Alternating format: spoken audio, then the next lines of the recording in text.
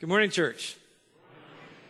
What a blessing it is to be with you today, and I'm so grateful to God that I get to be a pastor at this church, that I get to stand before you today and deliver a message on one of the most profound pieces of literature, the most profound piece of literature, and really one of the mountain points of the New Testament is the 17th chapter of John. So if you're with us today, I welcome you to our journey through the Gospel of John. We started in the fall of 19, and we're on chapter 17. And we're going to just continue verse by verse through the Gospel of John. I encourage you to join us, to jump back on our website or YouTube page to view former messages. But today we come to what is commonly known as the high priestly prayer. It's this very powerful prayer that Jesus prays on the night that he is betrayed, just hours before he's arrested and taken to the cross. All the Gospels reflect that Jesus prayed. But here, John, as an eyewitness who was there through the power of the Holy Spirit, recalls the prayer. And it's profound. It's holy ground, quite frankly. Many pastors, many theologians and writers dare not even approach it, lest we muddle it up. It speaks for itself. It reveals the intimate relationship between the Father and the Son. It is a very different prayer. It's a prayer that only Jesus could pray. And I'll show you why later today. He taught us a prayer that we can pray, that all believers can pray. But none of us could pray this one. It's uniquely his. It shows us things that up to now we didn't know. We wouldn't be able to see. And so I would encourage you, if you're going to read the 17th chapter of John, if you're going to come and take in this powerful prayer, come with humility. Come with an open heart and mind. Come in awe and reverence of the Son of God on this dark hour. And keep him in your mind's eye. This is not just some formal thing. This is the desperate plea of a son to his father. It is a desperate plea of intercession for you and for me. It's a consecration on a moment of freedom to go forward to the cross. It's very, very powerful. Now, as we look at the 17th chapter and this prayer, which is the whole 17th chapter, it really falls into three sections. Verses 1 through 5 is Jesus praying for himself. Then he turns his attention to his disciples who are there with him. And that's verses 6 through 19. And then verses 20 through 26, Jesus turns his attention to us, to his church, to those who will believe in him down the road. And so we'll look at these three sections. Today we're going to begin looking just at the first 5 verses as Jesus prays for himself. So if you would, please stand and let's read the word of the Lord together. The words will be on the screen. It's our tradition to read the word of God out loud. So please join us. When Jesus had spoken these words, he lifted up his eyes to heaven and said, Father, the hour is come. Glorify your Son, that the Son may glorify you, since you have given him authority over all flesh to give eternal life to all whom you have given him. And this is eternal life, that they know you, the only true God, and Jesus Christ, whom you have sent. I glorified you on earth, having accomplished the work that you gave me to do. And now, Father, glorify me in your own presence with the glory that I had with you before the world existed. Thank you. Please be seated. Will you pray with me? Father, we pray that you would now send, as you already have in this time of worship, but just now send the Holy Spirit to lead us into all the truth. This was your promise to your church that the Holy Spirit would come and reveal the deep mysteries of God, the deep mysteries of the gospel. And then, Lord, I pray that you would apply this powerful mystery of the gospel to those things that we brought in with us here today. Many of us come here with great need, with confusion, with doubt, with anger and resentment, with hurt. And so I pray that as we look at you, as you raise your eyes to the heavens, that we would find great hope, encouragement, and the equipping to step into our life and into what awaits us on the other side of those doors, that we would seek your glory and be the light of Christ in this hurting culture. And I pray this in Jesus' name. And the church said, amen. So the title of my message today is, This is Eternal Life, because Jesus actually defines that for us. And it falls into three subheadings: the petition, the purpose, and the grounds. First, the petition. So John begins as an eyewitness. He recalls that after Jesus said these things, when he had spoken these words, he lifted his eyes up to heaven and said, Father. You've probably seen paintings of this moment. There's great art. I should have put some up there. I apologize for not doing that. Of Jesus raising his eyes to the heavens. And if you can picture that, I would ask you to do that. If you can picture Jesus with his eyes raised to the heavens. John says when he had spoken these things, he's talking about the farewell discourse. He had just been teaching ever since dinner time, then their long walk to the Garden of Gethsemane. He's been equipping them, preparing them for his departure. He's been encouraging them, trying to make sure they don't lose heart, promising them the Holy Spirit. But here at the very end, the last kind of things that he just said is that all of you will abandon me. My best friends, you will all be scattered to your own home, and I will be alone. His hour has come.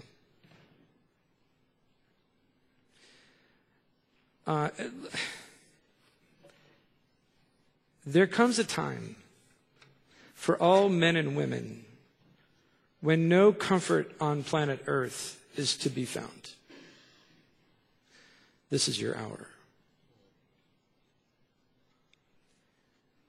We will all experience such an hour. A time of such extreme agony when no earthly words of assurance, no half-hearted promises, no medicines, and no philosophies will minister to the trial before us. It is just that hour for Jesus of Nazareth. Before him lies the deceit of evil men who will accuse him, abuse him, and finally nail him to the tree. It is an hour he has long anticipated, yet it is an hour that he must enter into freely. It's his choice. It is a horrific choice. It is a choice that defies all natural impulse of self-preservation. Great courage will be required. Conviction. A steadfastness to see it through. Only God can provide this wholehearted conviction and consecration. And so our Lord lifts his eyes to heaven. Listen, when your hour comes, and for some of you, your hour, you have been through a time like this. When that time comes, looking around, looking down, or even looking inward will not help. Look to the Son of Man who at his hour raises his eyes to the heavens from whence our help comes, right? This is the first and important lesson that we can learn before he even says a word. He looks to God. Church, look to God in your hour. Let us also note the intimacy of this moment. The intimacy of our Lord's address as he looks to the heavens and he says, Father. In the Greek, the word is pater. Jesus did not likely speak Greek. He likely spoke Aramaic. In the Aramaic, the word would have been Abba. It was the word that little children in the Middle Eastern world would use for their daddies, their papa, Abba. It's not a formal word. It's an informal, very casual address. The Greek word pater would have been the Greek translation of Abba, but pater itself can mean just father in a more formal sense, or it certainly could mean daddy. Regardless of whether it's daddy or father, let me tell you something. Nobody in the ancient world would have thought to address God that way. Nobody in the Jewish world would have ever thought to address God as Papa or Daddy or Father. You pray to Father all the time. You think of God as Father. There's only one reason why you do that. and it's Jesus Christ of Nazareth. And this was one of the main objectives of his incarnation, is that he would come and reveal the very nature of God to us, that we'd understand God for who he is. And not only does Jesus pray to God his Father, but he says to you, if you're a disciple of his, if you're a believer in Jesus Christ, that when you pray, when I pray, we should pray to God saying, our Father. That is mind-blowing. And I hope that you can appreciate that it's only because of Jesus that millions of people today will gather in every tribe, tongue, and nation and pray, our Father, who art in heaven, hallowed be thy name. Let us now look to the petition, because Jesus actually prays for something. He asked for something, and here's what he prays for. He says, Father, the hour has come, glorify your Son. This is the petition. Father, the hour has come, glorify your Son. Now this is interesting. How many of you, when you talk to your mom or your dad, you refer to yourself in the third person? Right? Mother, feed your son. Right? No, we don't really refer to ourselves in the third person. So why does Jesus, who starts with a very intimate personal address to the Father, then say, the hour's come, glorify your Son, and speak to and refer to himself in the third person? I think it's significant that Jesus poses this petition in formal language, because it helps the disciples and us today to understand that there is a plan here. And Jesus is calling the Father to initiate the next part of the plan. Why? Because the hour has come. Do you see it? This hour is not a surprise. This was part of God's plan of salvation. From the moment of the fall in Genesis 3, there was a plan. And everything in the Old Testament is pointing to the fulfillment of the plan. And the fulfillment of the plan is going to be Jesus. But it's going to come to an hour. This is why all through the Gospel of John, Jesus says, my hour is not yet come, my hour is not yet come. Now my hour has come. Glorify your Son. Glorify the Son. The role. This is essential. This is how the plan's going to succeed. The Son now must be glorified. So how is the Father going to glorify the Son? We already know the answer to that question. Jesus has already told us. Look at John 12:27 following. Jesus said, now is my soul troubled. And what shall I say? Father, save me from this hour. But for this purpose I have come to this hour. Father, glorify your name. Then a voice came from heaven. I have glorified it, and I will glorify it again. The crowd that stood there and heard it said that it had thundered. Others said an angel had spoken to him. Jesus answered, listen, this voice has come for your sake, not mine. Now is the judgment of this world. Now will the ruler of this world be cast out. And I, when I am lifted up from the earth, will draw all people to myself. He said this to show by what kind of death he was going to die. How is the Father going to glorify the Son? He's going to put him on a cross. My son Jonah was just standing on this stage. I would never glorify my son by putting him on a cross for you. I love you, but I don't love you that much. I could never do it. I could never give my beautiful son to a cross for any of you. But this is the plan, that the Father, who loves his Son, would give his Son over to a cross. That this would be his glory. Now that you're so used to that idea. You wear a cross around your neck. You have crosses hanging in your house. There's a big, beautiful gold cross right there. We all have this rosy picture of a cross. Well, let me just tell you, when John wrote these words into his gospel, and he's quoting Jesus from 30-something AD, and he's writing his gospel in 80-something, 70, 80, whatever AD, and then, this begins distributing in the ancient world. Let me just tell you something about a cross. There was no glory attached to a cross. None. The cross was an object of shame. It was an object of complete dominance by the Roman Empire. It was a source of torture and death, a humiliating death, a death where you were stripped naked, pound with nails or ropes and then you got basically eaten alive by birds as you hung there until you suffocated to death. That's what a cross was.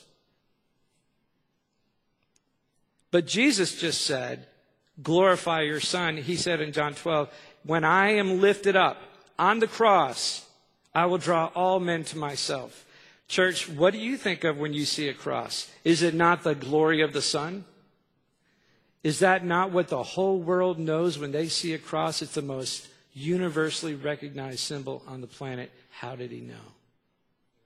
If not, that he is the Son of God. His glory is the cross.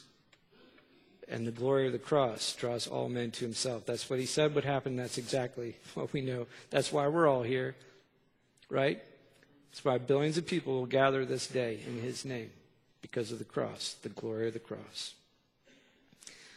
Now, that's the petition. Glorify your Son.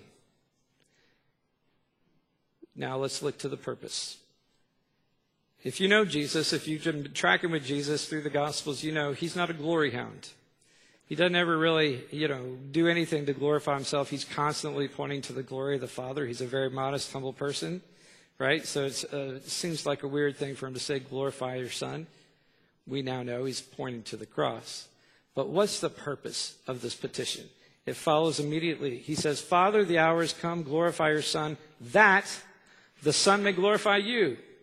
Since you have given him authority over all flesh to give eternal life to all whom you have given him, and this is eternal life, that they know you, the only true God, and Jesus Christ, whom you have sent. There's so much here. Listen, the glorification of Jesus is to one end and one end only, and that is to glorify the Father. Now you're like, that's a lot of glory. Well, if you think about the Trinity, the Father, Son, and Holy Spirit, this is such a mystery. It's hard for us to articulate, right? It's one God in three persons, three unique persons who are so devoted to the glory of the other that they accomplish and exist in perfect oneness. Jesus never works towards his own glory. He always works to the glory of the Father. The Father always glorifies the Son. The Holy Spirit always bears witness to and brings glory to the Father and the Son, even as the Son glorifies the Spirit. It's this constant giving glory to one another. That's what perfect community looks like. Perfect community in your marriage, perfect community in your family, is that we give glory to one another, not that we kind of like become glory hogs, always like it's all about me. That's why our culture is just so backwards. Our culture is like, it's all about me. It is not. It is never about you. It's glory to the Father, glory to the Son, glory to the Holy Spirit. And then we get invited into that glory. I'll be back in a minute on that. But listen to what he says. This is so important. He just revealed something that's incredibly important. Jesus just revealed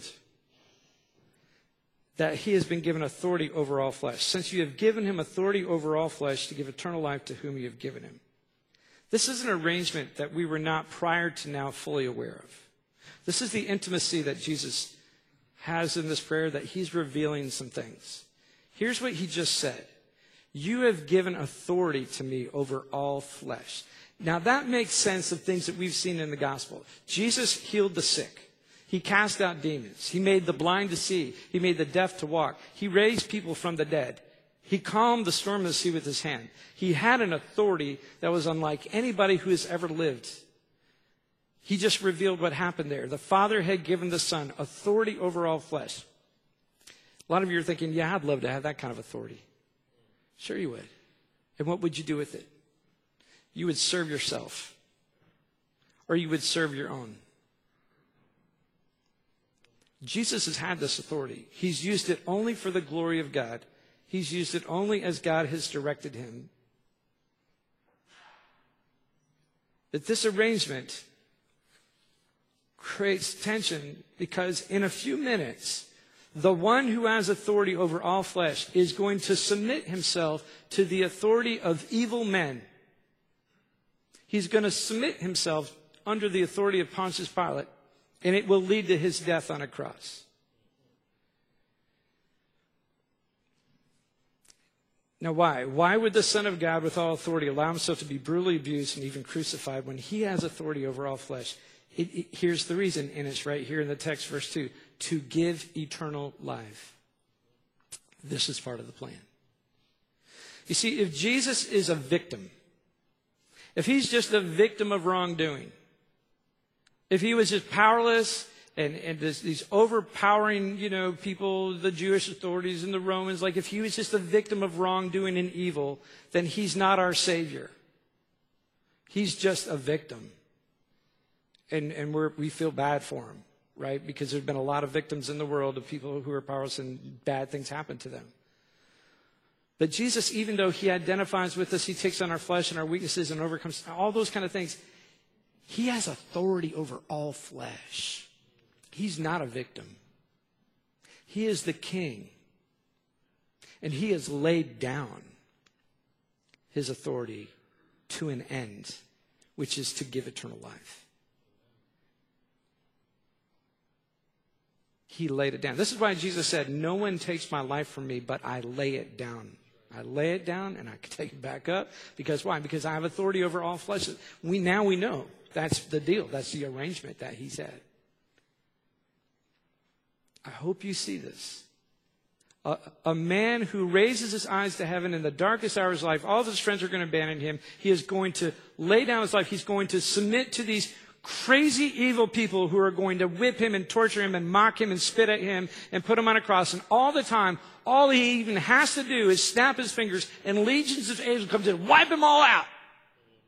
See, it's one thing to be a victim and know that you have no power and that you're just going to be, flogged and stung with a cross, and it's unjust, it's horrible, it's terrible. But it's another thing to know that you don't ever have to suffer any of it. But you choose to. Out of love for people who currently hate you. This is Jesus our Lord. Can you see him? This is incredibly powerful and important. To give eternal life. Now, will all souls respond to the glory of the Son who lays down his authority and submits to evil men in order to save us all? When we see Jesus Christ glorified on the cross, will all men respond to that? Sadly, no. Jesus states in verse 2, to give eternal life to all you have given the Son. Though Jesus has authority over all flesh, not all flesh will respond with repentance and faith. Only those given to the Son by the Father will be saved. This is hard. New Testament scholar Bruce Milne captures this. He says, Christ has authority to give life to all. But due to human unbelief, not all will receive this life. Those who do know that its source lies not in themselves, but in the action of God upon them. They are the gift of the Father to the Son. In contrast between all people and all those you have given him, is expressed the inevitable tragedy of the mercy of God. It is offered to all, but received by the few, and these the elect. This is a very hard mystery for us. That Jesus would die for all, that the grace and mercy of God would be given for the world through the Son, Jesus Christ. But as Jesus talked about in John 10, my sheep will hear my voice. That there is this sense of those that the Father gives to the Son. We, in the Reformed tradition, call this the elect. We just kneel and bow to the sovereignty of God's saving work, knowing that we are powerless to save ourselves. That all of us who have been saved could never look backwards and say, yeah, I did that. I chose Jesus. I made a really good decision here, and that's why I'm going to heaven. God forbid, if that thought ever comes into your mind, just, rebuke Satan and fall on your knees and beg for God's mercy. Because it's not true. There's not one of us who could ever say, I did that. I had any role in my own salvation. God pursued each and every one of you. God pursued me. Thanks be to God that when he called, we heard. And let us give God even the credit for that. Amen. This is what Jesus is saying. It's a very hard doctrine. But he just said, for those you have given the Son. Now, what is it that they receive? They receive eternal life. Jesus states in verse 3, and this is eternal life, that they know you, the only true God, and Jesus Christ, whom you sent. Now, if I were to ask you, what is eternal life? What would you say? Most of it would be like, well, it's life that never ends. Don't ever say that to an 8-year-old boy. My son Caleb was horrified at the thought of heaven when he was a little boy. He'd be like, that's a really long time. See, when you're 8, like the greatest fear you have is being bored for a really long time, right? And this is very true. Kids freak out. Even they freak out even about heaven because it's just like, that's a long time. What are we going to do? Right? So, when you just focus on quantity of life, that's a reasonable question if the quality of the life is not something that's just as exciting or more so, right? So here, it's interesting. Jesus, when he talks about the eternal life, he doesn't actually talk about quantity at all. He talks about quality. And this is eternal life. That they would know the Father as the one true God. And they would know the Son, Jesus Christ. He refers to himself again in the third person because of the role. He is the Messiah. That they would know the one who came for them. The King of Israel, the champion who takes the cross on their behalf. This is the eternal life. This is actually fulfillment of prophecy, Jeremiah 31:34. No longer will a man teach his neighbor or a man his brother, saying, know the Lord, because they will all know me, from the least of them to the greatest, declares the Lord. This became the end, the goal, the greatest, highest, noble good in the Apostle Paul's life as he rotted away in prison. He writes, to the church in Philippi, indeed, I count everything as loss because of the surpassing worth of knowing Christ Jesus my Lord. Knowing God, knowing the Son, is at the foundation of the true life, the eternal kind of life, a life without end, with no tears, no pain, no hurry, no regret, a life of the purest love that ever was or ever will be. This is the life you've always wanted. This is the life you were created for. It's been frustrated by sin. But when we receive eternal life, we are entering into knowing God, knowing the Father, knowing his Son, Jesus Christ. It's the eternal kind of life. Bruce Milne writes, to speak of knowing God as the supreme purpose of existence, as Jesus does here, does not imply a flight from the world into some super material order. But the world in and of itself cannot satisfy us. How many of you know that's true? The world in and of itself cannot satisfy us. It just can't. That's why you're constantly dissatisfied. That's why your spirit is always in a state of unrest. This world cannot satisfy your soul. He goes on to say, that was never the intention. Beyond the world, we seek the world's Lord, the ever-living God of glory, grace and majesty, Father, Son, and Spirit. Eternity will bring the deepening of our knowledge through ever richer appreciation of him who is without end. To receive eternal life is not the end of our journey. In the deepest sense, it is only the beginning. I read a lot this week in preparation for this message, but when I read this, I teared up because I don't know how many of you know this, but it's really been like a very hard season around here. We've lost a lot of people, a lot of wonderfully amazing, faithful saints of our church. Many families, this has been a season of grieving due to COVID or other reasons.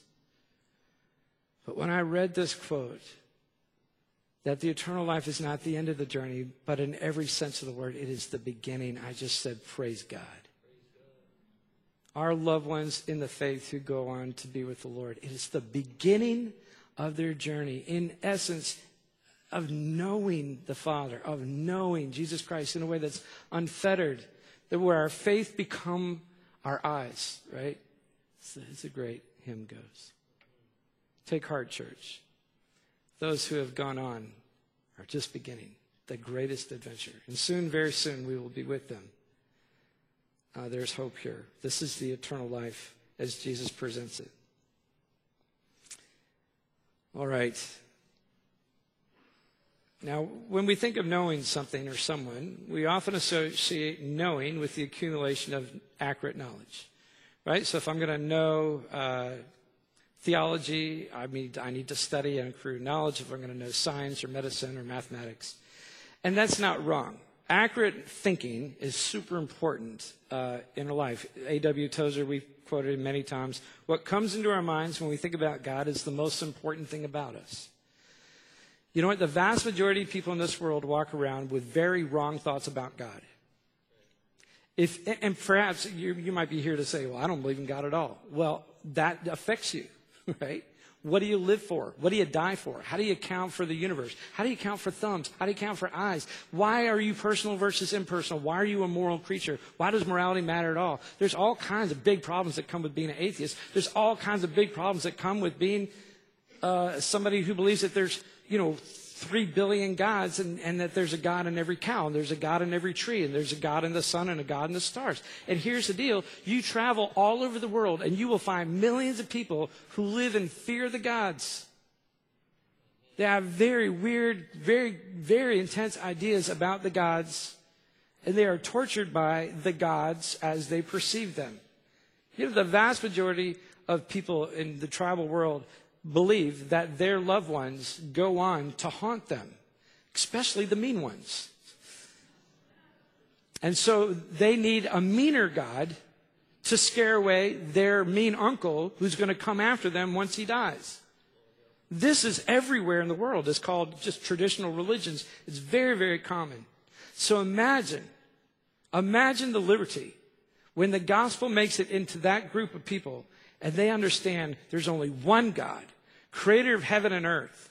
And this God so loved the world that he gave his son to atone for our sin that we might be reconciled to God and receive eternal life.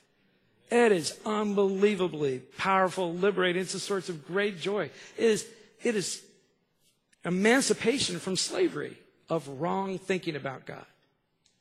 Hugely important. Now, there's more to knowing God and knowing the Son than just accurate information and accumulation of knowledge, right thinking about God. How many of you know what the word know means in the Old Testament? Let me just give you an example. Genesis 4:2. Now Adam knew Eve, his wife, and she conceived and bore Cain. That's a different kind of knowing. Am I right? What Adam knew his wife? They use that word knowing for sexual intimacy between a husband and wife? Yes, they do.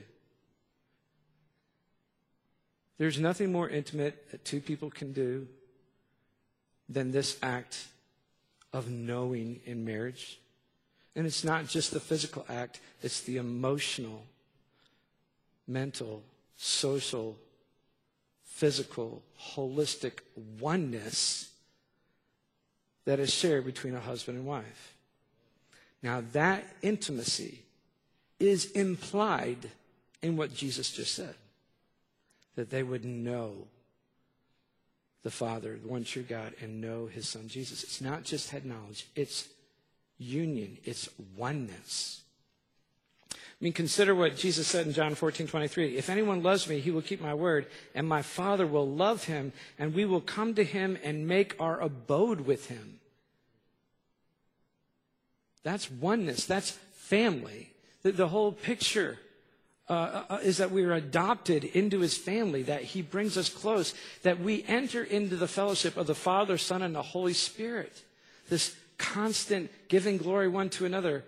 We're included in that family.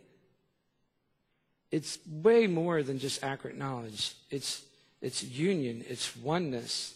And we only experience that at best in part in this life. But it is the eternal life that we would have oneness with the Father and Jesus Christ. That's how intimate our relationship will be as we enter into that place. It's a profound concept. But this is the language. John 15, Jesus says, abide in me, and I in you. Abide in my love. It's the language of oneness. So this is more than just transforming of the mind. We're going to come back to the oneness. It's a big theme in the prayer of Jesus. Let us now return to the Lord's Prayer to the Father and just acknowledge before we jump to the end, come back here to this moment, this dark night, eyes to the heaven. He's pleading to the Father. He has the vision of eternal life, of the glory of his cross. But the cross is still an if. It's not a foregone conclusion. He still has to choose. He's still praying, glorify your Son. He's going to come back to the petition. So we have the petition, we have the purpose, which is eternal life that will bring glory to God. Now let's look, number 3, to the grounds. Jesus already revealed the plan, right? There's the hour, the Son needs to be glorified. This is the plan for redeeming the sinful world back to God. And clearly this plan required Jesus to leave his prior glory with the Father, to empty himself, taking on flesh, humbling himself like a servant, and then to live as a human representative. This is the plan. A son of Adam, right? That he would be the human representative who would be subject to all the trials, temptations, and pains of life on planet Earth. And furthermore, Jesus himself stated early on in his ministry in Matthew 5, I have not come to abolish the law, but to what? To fulfill the law.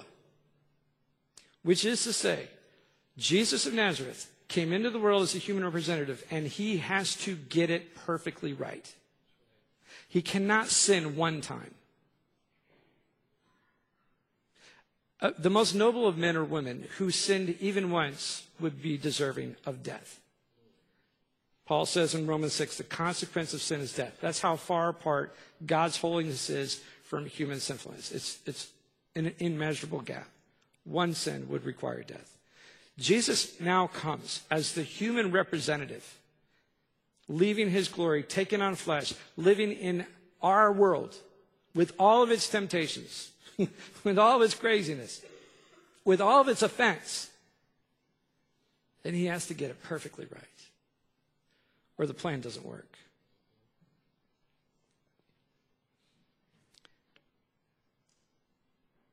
Such is why Jesus now presents the grounds for his petition.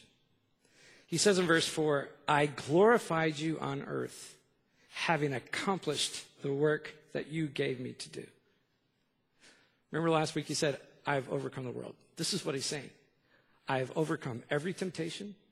I have overcome every fear, every threat. I have glorified you. How does a kid glorify a parent? Do what I tell you. Right? Just follow directions. Just, would you please just honor me and do what I've asked you to do? When one is in authority and one is in submission, the way you bring glory to the one in authority is you do what they ask. This is what he's saying. I glorified you on earth. I accomplished everything you set before me to do. Jesus has never, for 1 minute, for 1 second in his life, done anything just for him. Can you imagine that? Can you imagine going through your whole life and you never do one thing for you, not one selfish act? He never strayed from the plan. He never made it up as he went. He never just said, hey, I don't actually think your plan is all that good. Let me try this. Not once. He was completely obedient. So you go back to Philippians 2 in the great early Christian hymn, that though being in the very nature of God, he did not consider equality with God something to be grasped, but emptied himself, taking on the form of a servant, and being found in human likeness, he became obedient. Obedient even unto death on a cross. This is why God has glorified him and given him a name that is above all names, because he did it. And only he could do it. And so based on this grounds of his own merit, of what he accomplished, he comes back and repeats the petition, but this time not in third-person language, but in personal, first-person language. He says, and now, Father, glorify me in your own presence with the glory that I had with you before the world existed. This is a different request for glory. The first one is glorify the Son on the cross. But now he is looking beyond the cross to going home. You see that? Now I'm looking to returning to you, to the glory that I had before the world existed.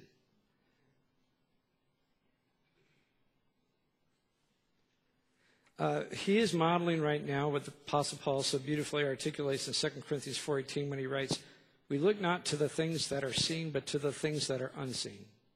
For the things that are seen are transient, but the things that are unseen are eternal." Go back to the garden. See Jesus in this place. It's dark. There's no street lights. They're out in this garden, working towards the garden where they would spend the night. Jesus knows what's coming. He knows all of his friends are going to flee and abandon him. Everything on planet Earth right now looks dark. That's all he can see. So he lifts his eyes to heaven, and he fixes his eyes on the unseen, on the glory that awaits him, that he would endure and persevere, that he would go to the cross, that he would not ever give up and just wipe everybody out or turn tail and run. He could have done anything. He had choices, but he fixes his eyes on the unseen. And it helps him get through to the end. We'll see that as we go.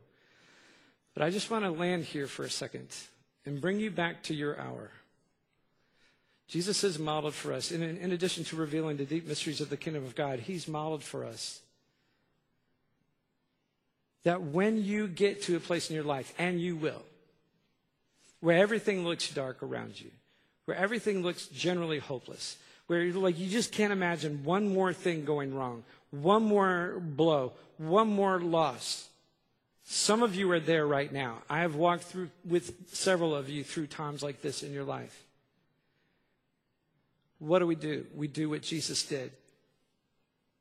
We look to the unseen instead of the seen. And we pray to the Father, and we commit ourselves to his glory, and we submit ourselves to his plan. Now I want you to know, I've seen you do this, church. I've been your pastor for over 13 and a half years. I've seen you do it time and time again. I've stood on this stage when we've been doing funerals for your children, for your loved ones. And I've sat in your living rooms, and in tears you said, we just want to bring glory to God.